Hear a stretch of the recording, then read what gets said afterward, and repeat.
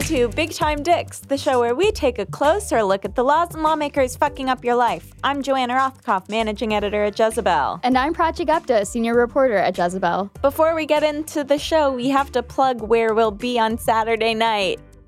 Hanging out. You can come meet us at Politicon in Pasadena, California, at the Pasadena Convention Center for our panel.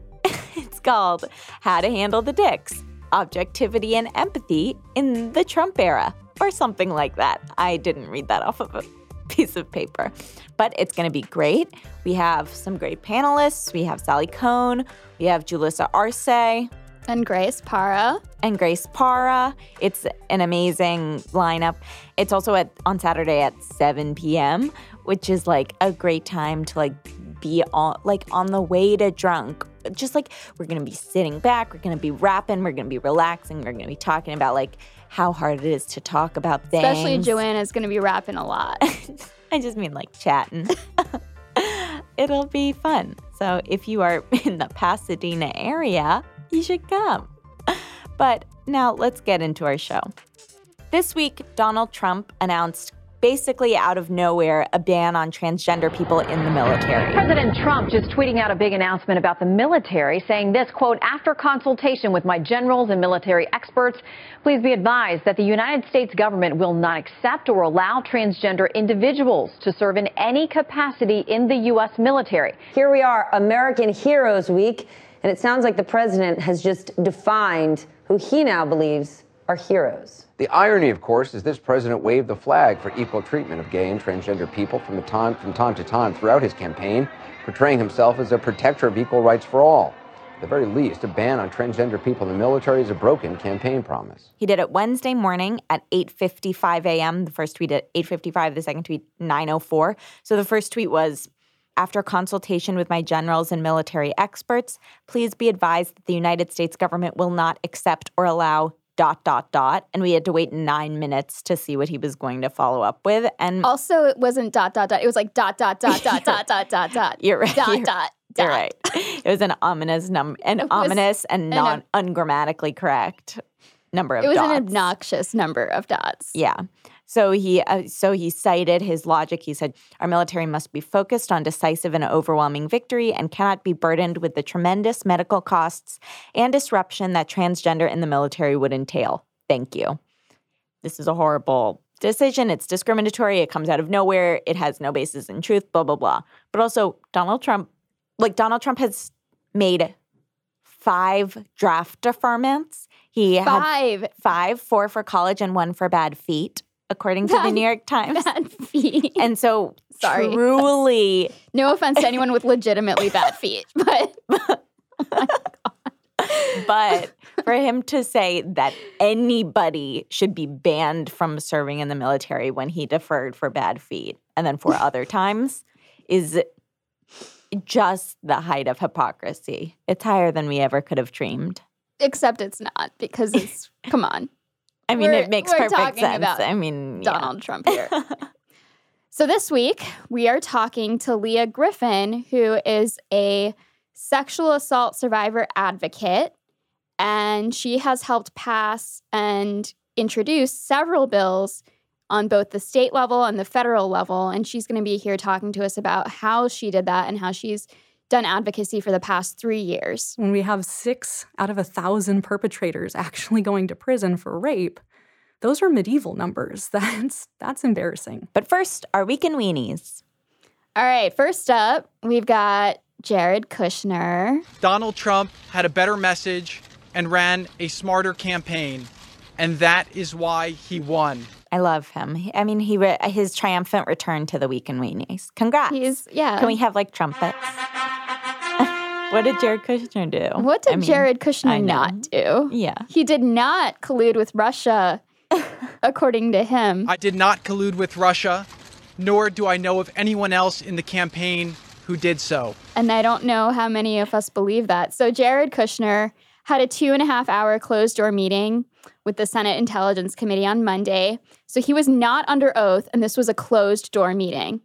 And the subject of it was, did he or did he not, essentially collude with Russia?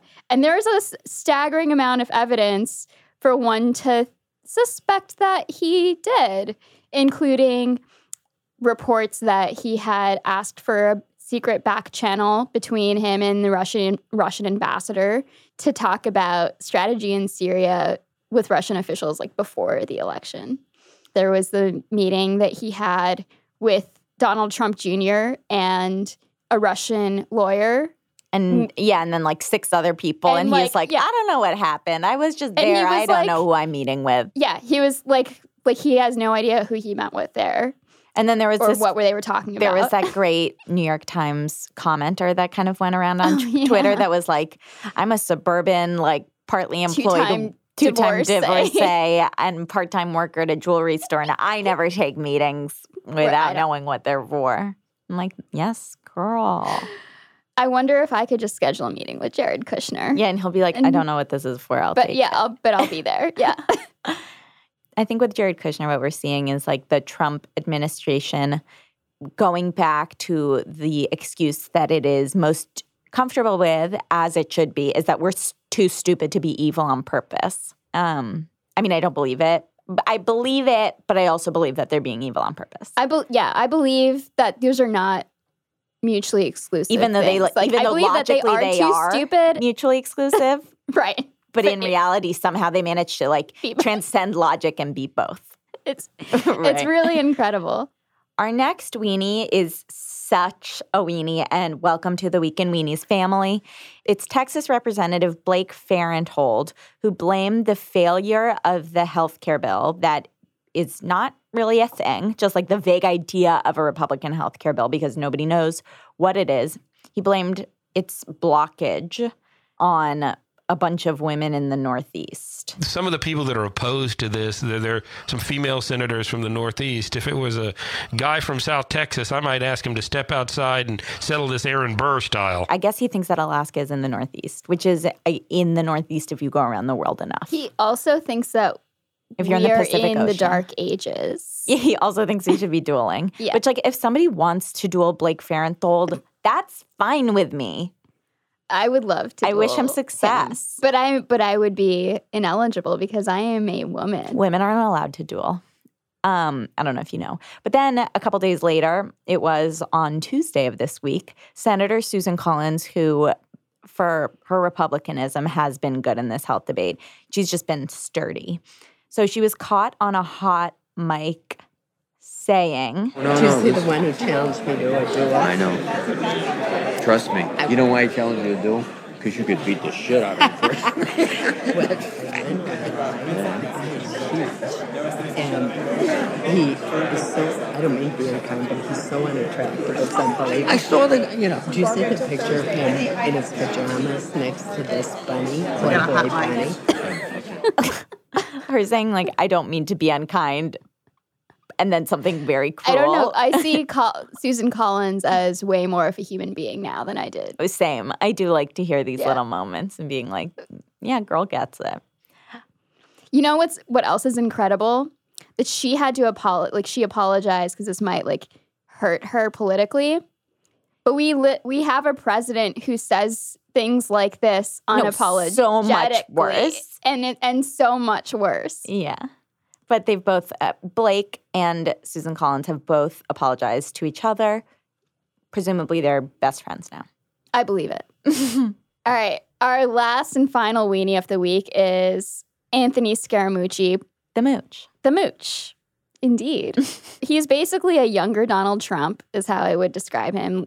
Listen to this supercut of him saying how much he loves the president from his very first White House press briefing where he emerged as our new White House communications director. I think there's been at times a disconnect between the way we see the president and how much we love the president. They so identify with the president and they love him. And so we're going to get that message out. I love the president, but I love the president. I love the president. But here's what I will tell you, okay? I love the president. Thank you to Jezebel video producer Phoebe Bradford for cutting this. So Anthony Scaramucci is scary because he is a man that we are seeing so many people like this with the Trump administration who clearly has no like moral compass. Like his values are just whatever the hell Trump says today. And whatever Trump says today, Trump is going to contradict about 5 hours later, and everyone else is going to be like, yeah, that's exactly what we still think. Yeah, I mean, his values aren't even like whatever Trump says. It's like whatever Trump says right now because supporting Trump is good for me personally. But like, he didn't always support Trump. Exactly. So I just got to say that now I miss Sean Spicer. I miss him. I miss him. That oafish. He was an evil little bat. An evil little tan bat who loved the bushes. I miss him. I miss him a lot.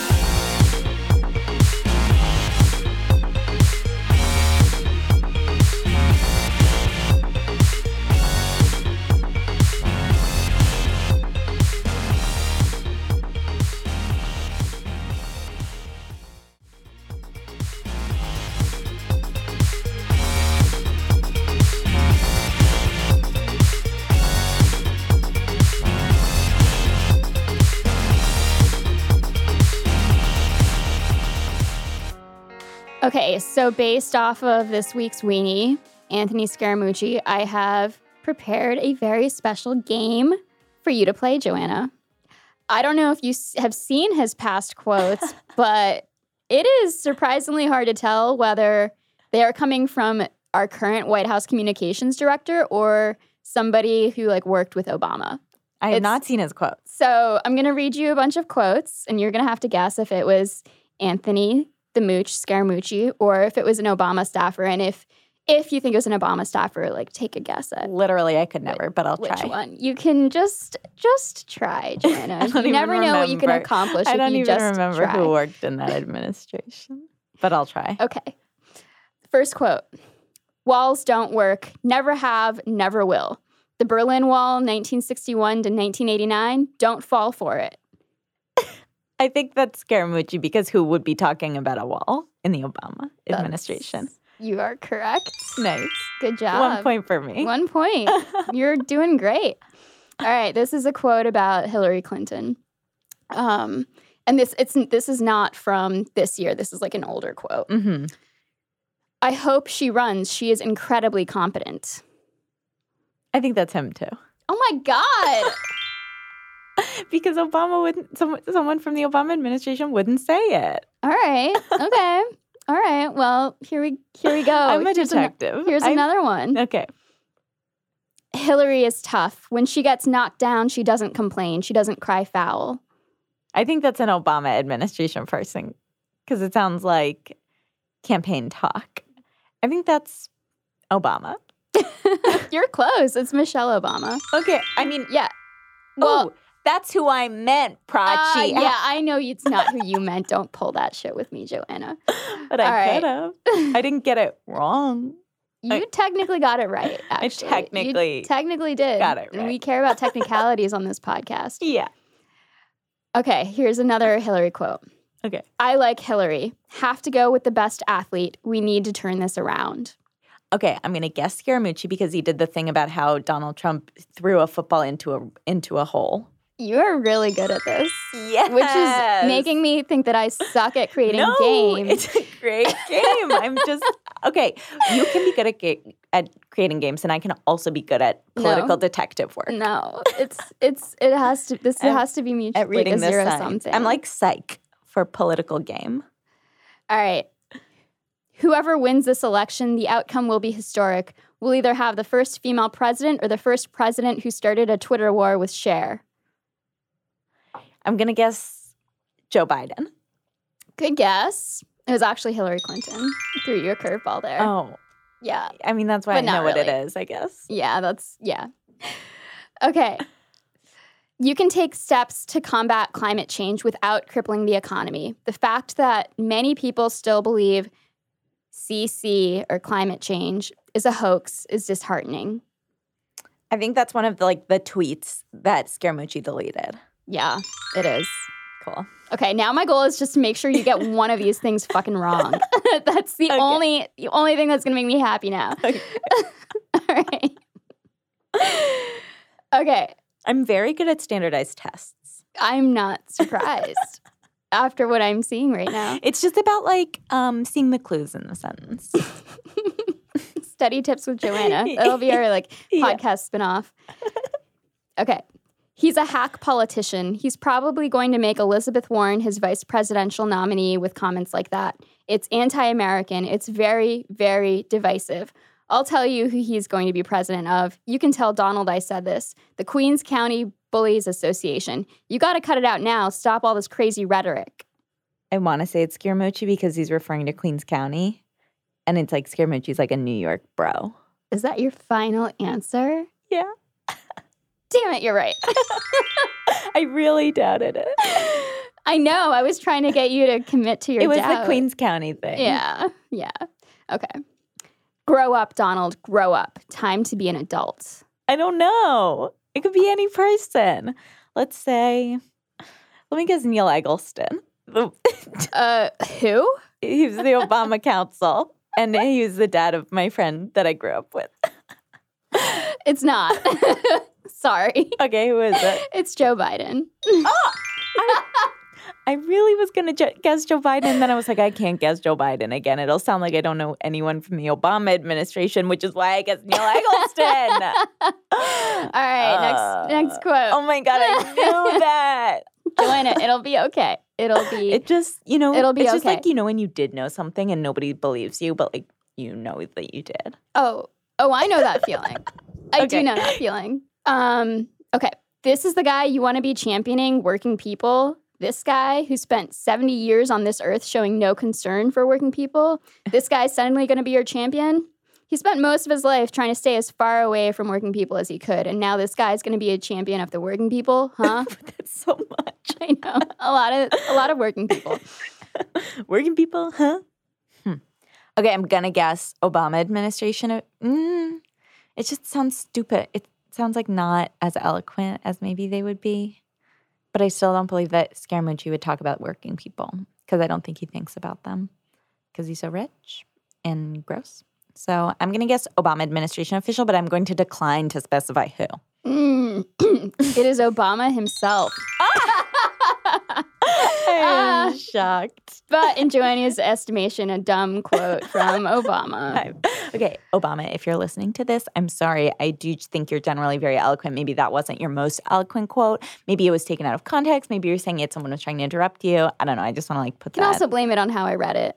I made it sound kind of dumb. I mean, in my intonations. But the words are the words. The words are, this is true. The words are the words. All right. We, the USA, has 5% of the world's population, but 50% of the world's guns. Enough is enough. It is just common sense to apply more controls. I think that's Scaramucci. It is.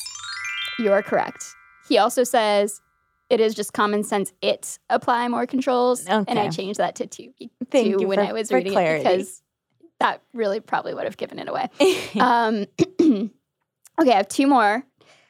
Climate change is not a religion. It is not a belief system. It's a science fact. And our challenge is to move forward with the actions we need to protect future generations. That sounds like an Obama administration official because it sounds like it was said in a speech. I guess Barack Obama. No, it is an Obama staffer. Yeah. It's the former head of the EPA, Gina McCarthy. Okay. No Neil Eggleston, but I was gonna say. All right, last one. Republicans should support gay marriage.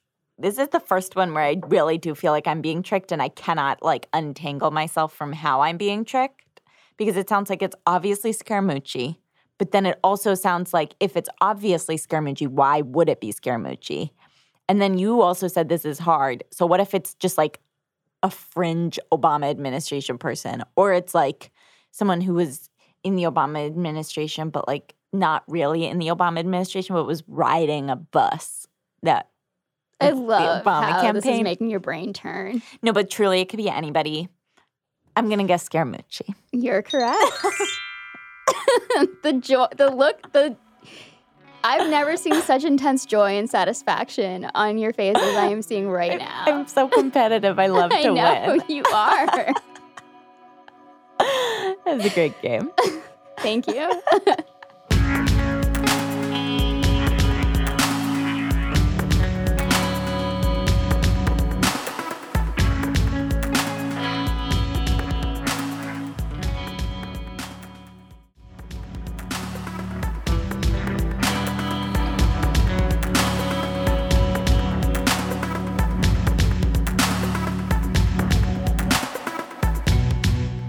So this week on Jezebel, I published a piece called Senator Patty Murray is Not Giving Up on Rape Kit Legislation, and it's about a federal reform that the senator is trying to pass that would help victims of sexual assault get forensic examinations at the hospital, which surprisingly is not as common as it should be.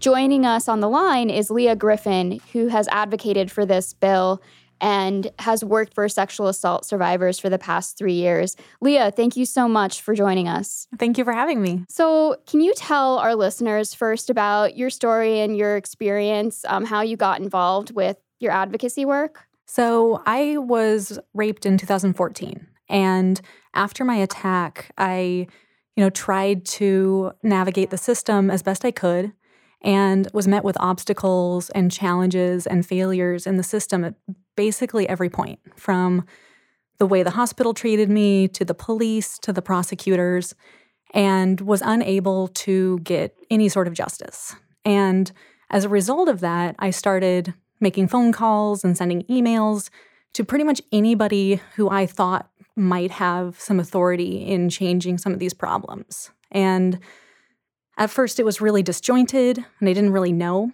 So I was just sending emails to every member of the city council and every member of the county council. And it took a while to figure out exactly who are the people that I wanted to talk to and how do I talk to them most effectively. So let's backtrack for a second before we talk about the legislation that you helped. What were the issues that came up with the hospital? Because I think those are things that when you first told me when we were reporting the story, I didn't even know that all of these things were problems, to be honest. I think that there's this idea that, if you are raped, you go to the hospital and you get a rape kit or a safe kit, is what they're actually called. And I guess after my attack, I assumed that I would go to the hospital and collect evidence, and then that would begin the Law and Order SVU style next 2 years of my life. But what happened instead was I walked in, and the hospital told me that they didn't do rape kits there. And they told me that they could, examine me because I had some injuries, which they did, but didn't find my injuries. But essentially, they said, you need to go to a different hospital. I was not able to drive myself because I had been drugged and was disoriented. And at the time, I couldn't fathom getting in an ambulance and just being left up 45 minutes from where I lived without anybody with me. So I went home, and I've talked to other survivors just in conversations who say that the same thing happened to them. And sometimes they made it to the second hospital and sometimes they didn't. And the fact is that we really don't know how many survivors go to a hospital looking for a rape kit and face an obstacle that they can't overcome. And so that's part of the problem that we're trying to fix, is how do we collect evidence in a way that isn't burdensome or additionally traumatizing to survivors of sexual assault. What is it like turning that personal experience into advocacy work? It's actually really empowering. It's been a little over 3 years now, and I've come a long way in my personal journey and recovery. Is in the first couple of months, I didn't leave my apartment. I couldn't do anything. I was not a functional human. And to go from that experience to just deciding stubbornly that these things have to change, I've gone to countless meetings. I've advocated and testified for bills. Now I sit on a legislative task force in Washington State as a result of that advocacy. And I just got back from Washington, D.C., where I worked with Patty Murray's staff to meet with senators and representatives from both parties to try to get bipartisan co-sponsorship for the Survivors Access to Supportive Care Act. Can you go into a little bit more detail about the specific bills that you've worked on and what your involvement has looked like on kind of a day-to-day, more minute level? So the first bill that I really started working on was House Bill 1068 here in Washington. And It was written by Tina Orwall, who is an amazing representative. She is a fierce proponent of women and survivors and has been amazing. And that looked like making a lot of phone calls and emails. I wrote out my story. I wrote out how 1068 impacted me and would have changed my experience for the better. This was the law in Washington that mandated that all rape kits are sent to a lab for testing. Washington State has 6,000 backlog rape kits, which is, a good amount. There are other states with more or less, but this bill was meant to test those kits. So as a result of all of my emails and phone calls, I was then invited to sit on the legislative task force, the Sexual Assault Forensic Examination Task Force. And then out of that task force, we just passed in Washington House Bill 1109, which was a huge deal. It dealt with a lot of the issues that I encountered. One of them was a lack of empathy or investigation on the part of the police. So 1109 creates a fund to not only fund the testing of all of backlog rape kits, but it also provides funding in order to train police. There are police all over the country who have zero training in dealing with victims of sexual assault. So in my case, I had waited 2 hours in the lobby of the police precinct after calling 911. When I asked them after an hour how long it would be, they told me just to go home. An hour later, when the officers finally showed up, they started to interview me in the public lobby in front of a man complaining about a package theft. So they didn't know how to deal with me or how to talk to me in a way that wasn't increasingly traumatizing. Can you describe some of your interactions with the lawmakers? Have the ones that you've spoken to generally been receptive? Oh, yeah. Everyone that I've talked to has been wonderful. I can't really remember having a bad meeting with anybody, which is why I think that this advocacy and this work has been so rewarding. Is the problems that I've encountered are universally bad, right? Nobody thinks it's good that the police don't know how to talk to survivors. Nobody thinks it's good that hospitals can turn survivors away without providing them evidence collection. I mean, nobody is on the other side of these issues. And I think that makes it a lot easier for me than advocating for issues that are more controversial. That makes sense to me. But I do feel that a lot of people feel kind of helpless. And especially right now, and you are a very inspiring example of somebody who has been able to make change. Do you have advice for people who are in similar situations? They've experienced injustices, maybe similar, not the same that you have, and they want to do something, but they don't really know where to begin? The most powerful tool we have as advocates and as citizens is the power of our stories. So the first thing that I would recommend to people is to write down your story. And when you go to lawmakers and you go to people with influence, that story should really have 4 parts. You should begin with a challenge, and then a choice, and then an outcome, and then an ask. So for instance, let's give you an example concerning what we're talking about right now. Is you have listeners who are listening to an advocate talking about a federal bill that helps make sure that more survivors have access to rape kits when they go into a hospital. And so your listener can write down, I was challenged with the fact that only 17% of hospitals in our country are fully equipped and staffed to deal with rape survivors. And I made the choice at this point to do something about that because it made me really uncomfortable, and that's not appropriate. The outcome of my choice is that I looked at legislators who have the ability to have an action on this bill. So whether that's, I'm going to nudge Dave Reichert here in Washington, Representative Reichert, or, Lamar Alexander, the Republican senator in charge of the Health Committee, or Senator Lisa Murkowski, who would be a great co-sponsor Republican on this bill. I looked them up and wanted to advocate for it. And so now I'm calling that person you, Dave Reichert, Lamar Alexander, Lisa Murkowski, and I'm asking you specifically to vote or co-sponsor the Survivors Access to Supportive Care Act. And, it's really simple, but that narrative and having that arc and those 4 points really make a difference in how your story is received. So that's how somebody can advocate for a specific legislation that's already in the works. But one of the other things that's really interesting that you've done is inspired lawmakers to actually draft original legislation at the state level and then even at the federal level. Can you talk a little bit about that process and what your initial conversations with lawmakers like? Like, how did you even get in front of them? Did you help them write these bills? Did you have proposals that you sent to them? Like, describe that process for us. Well, that process, I got meetings with people because I asked for them. And I think that's another bit of advice is lawmakers will meet with you.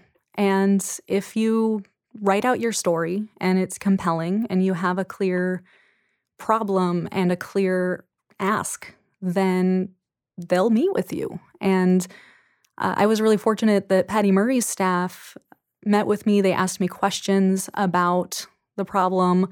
I later met with Patty Murray, and she asked me for specific ideas that I had to tweak the bill to make sure that it would work and that I thought it was good legislation. So I was definitely asked input on it, which was really nice. And my original ask from them was, can we mandate that all hospitals provide rape kits? And, turns out that my ask was not something that was necessarily feasible. And so, being a good legislator, Patty Murray wrote a bill that I think is bipartisan and is totally doable. And hopefully we'll get that bipartisan support and it'll pass. 1109 that we worked on in Washington State also was bipartisan and passed unanimously. So this funding, even with a funding element for rape kit testing and police training, I mean, that is a unanimous bipartisan bill. And lawmakers, especially good ones like Tina Orwell and Patty Murray, they know how to write these bills so to get the most people on board as possible. One of the hardest things about your work, I think, is that, other than the act of speaking publicly about your experience, is that your story could get twisted into a political talking point. You're opening up yourself up to that. Has that happened to you? Have you had to deal? I can't imagine who would be like, no, I disagree. But, have you had to deal with any of that? Was that something that you considered?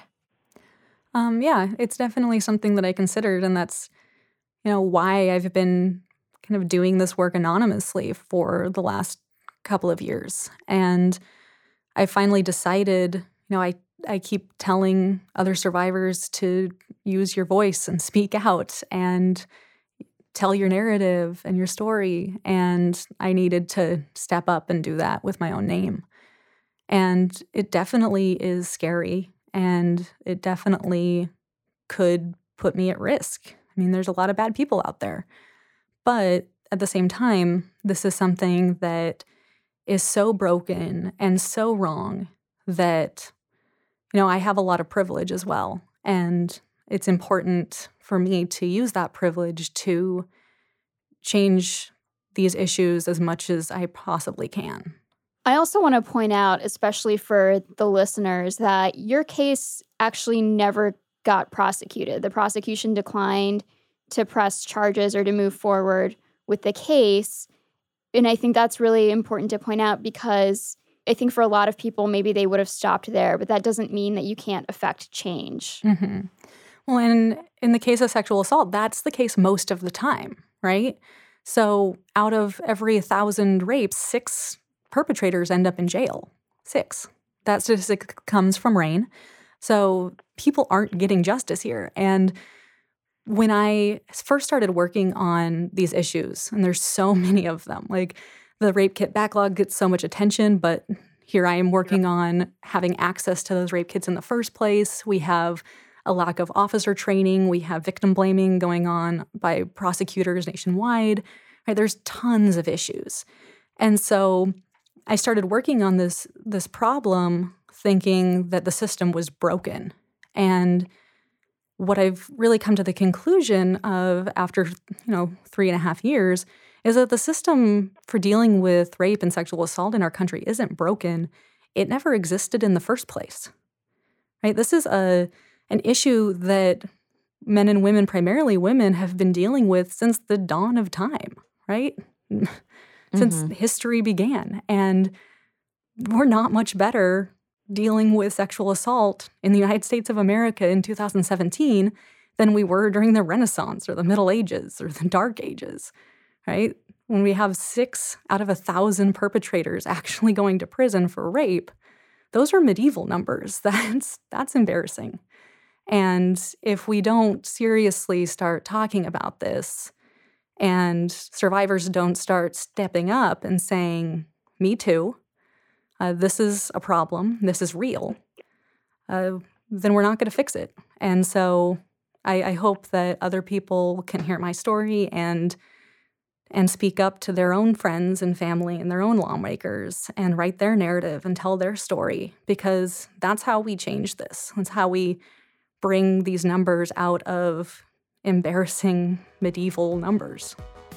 Well, thank you so much for your work, and thank you, Leah, for joining us on the podcast. Thank you so much for having me.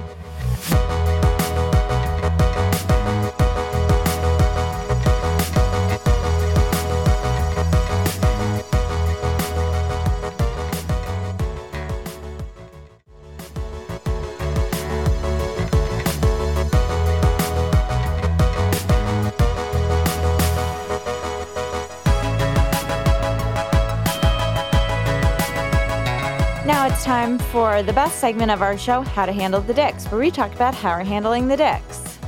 Leah specifically requested that she stay on to tell us how she's handling the dicks. Here's what she said. In regards to handling the dicks, the only dick that I know is a member of was a member of the city council in my hometown of Anacortes for 20 years, and that would be Dick Brown, my grandpa. So I want to say a shout out to Grandpa Dick. You're the first person whose dick is their grandpa. I mean, a different meaning. Prachi, how are you handling the dicks? I had a pretty good week of been working out pretty solidly. Nice. Yeah. And this is such a health conscious show. This is basically a fitness podcast. it really is. Yeah, I have been working out more regularly and have finally been cooking more too. So the two have coincided for this oh my God, a healthy lifestyle, which is a thing I've never had. And it's fleeting. I'm sure it'll last for about... Yeah, because your two trajectories have passed at the exact same moment. And here's where we are. It's really just circumstantial and coincidental. It's not it's not intentional. It's just... Yeah. It just happened. And That's amazing. would be so lucky for this to happen again once in the next 30 years. Like a shooting star. That is two what things it is. colliding. And two beautiful things colliding in my life at the same time. But what that means is for the past week, I've been really healthy and it feels really good. Oh, and yes. I ran I timed my mile. I ran a couple miles on Sunday and I timed my mile and I was oh, this is actually... Is a good mile. It was not bad. I mean, it was a good time. It was a good time for I'm qualifying the shit out of this. I know. I mean, whatever your mile time was, I literally can't guess because when I was in 8th grade, the last time I timed my mile, it was 11 minutes. Oh my God, Joanna. I explained that by saying, number one, I didn't exercise. Okay. Number two, I was told that dancers really train different parts of the bod than runners. So whereas Joanna, whereas you are really competitive with games, I'm really competitive with running. With a competitive sport, you mean? Well, yeah. I ran it in high school and college. You're a real runner. I'm sort of like a real runner, yeah. Okay, so my how to handle the dicks is I'm going on vacation next week, so you're going to have a different co-host that's not me. Yeah, we're going to have Kelly Stout. Nice. New Kelly Jezebel Stout's the Features best. editor. That'll be so fun. I mean, I want you to love her as much as me, but not I'm going to love her way more than you, and we're not going to miss you at all. We're going to be like, that's gonna Joanna, happen. who is she? I know. I hope she doesn't come back. It's deserved. Definitely. But okay, I'm going on vacation. And so I've been like in all of my free time, it's like become my thing that I think about now. So I've looked at like hundreds of restaurant reviews. Just like kind of, it's become like an obsessive thing because I'm like trying to make like a few reservations so that we don't get shut out of everything. Mm-hmm. And it's just like, there's nothing funny. I'm just like obsessively looking at restaurant reservations. Also, coincidentally, I'm learning what kilometers mean.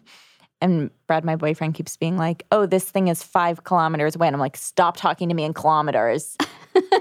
I'm an American. I don't understand this. Like, if you're a runner, you would know. I'm just saying. Literally 3.1 miles. This morning, I was like, don't talk to me about kilometers. Like, what is 5 kilometers? 100 miles? And he's like, you think that the running program couched to 5K is no running and then 100 miles of running? And I was like, yeah, okay. Touche. I love that was Brad's example. Like his way of showing really you that good you're wrong. That was clever.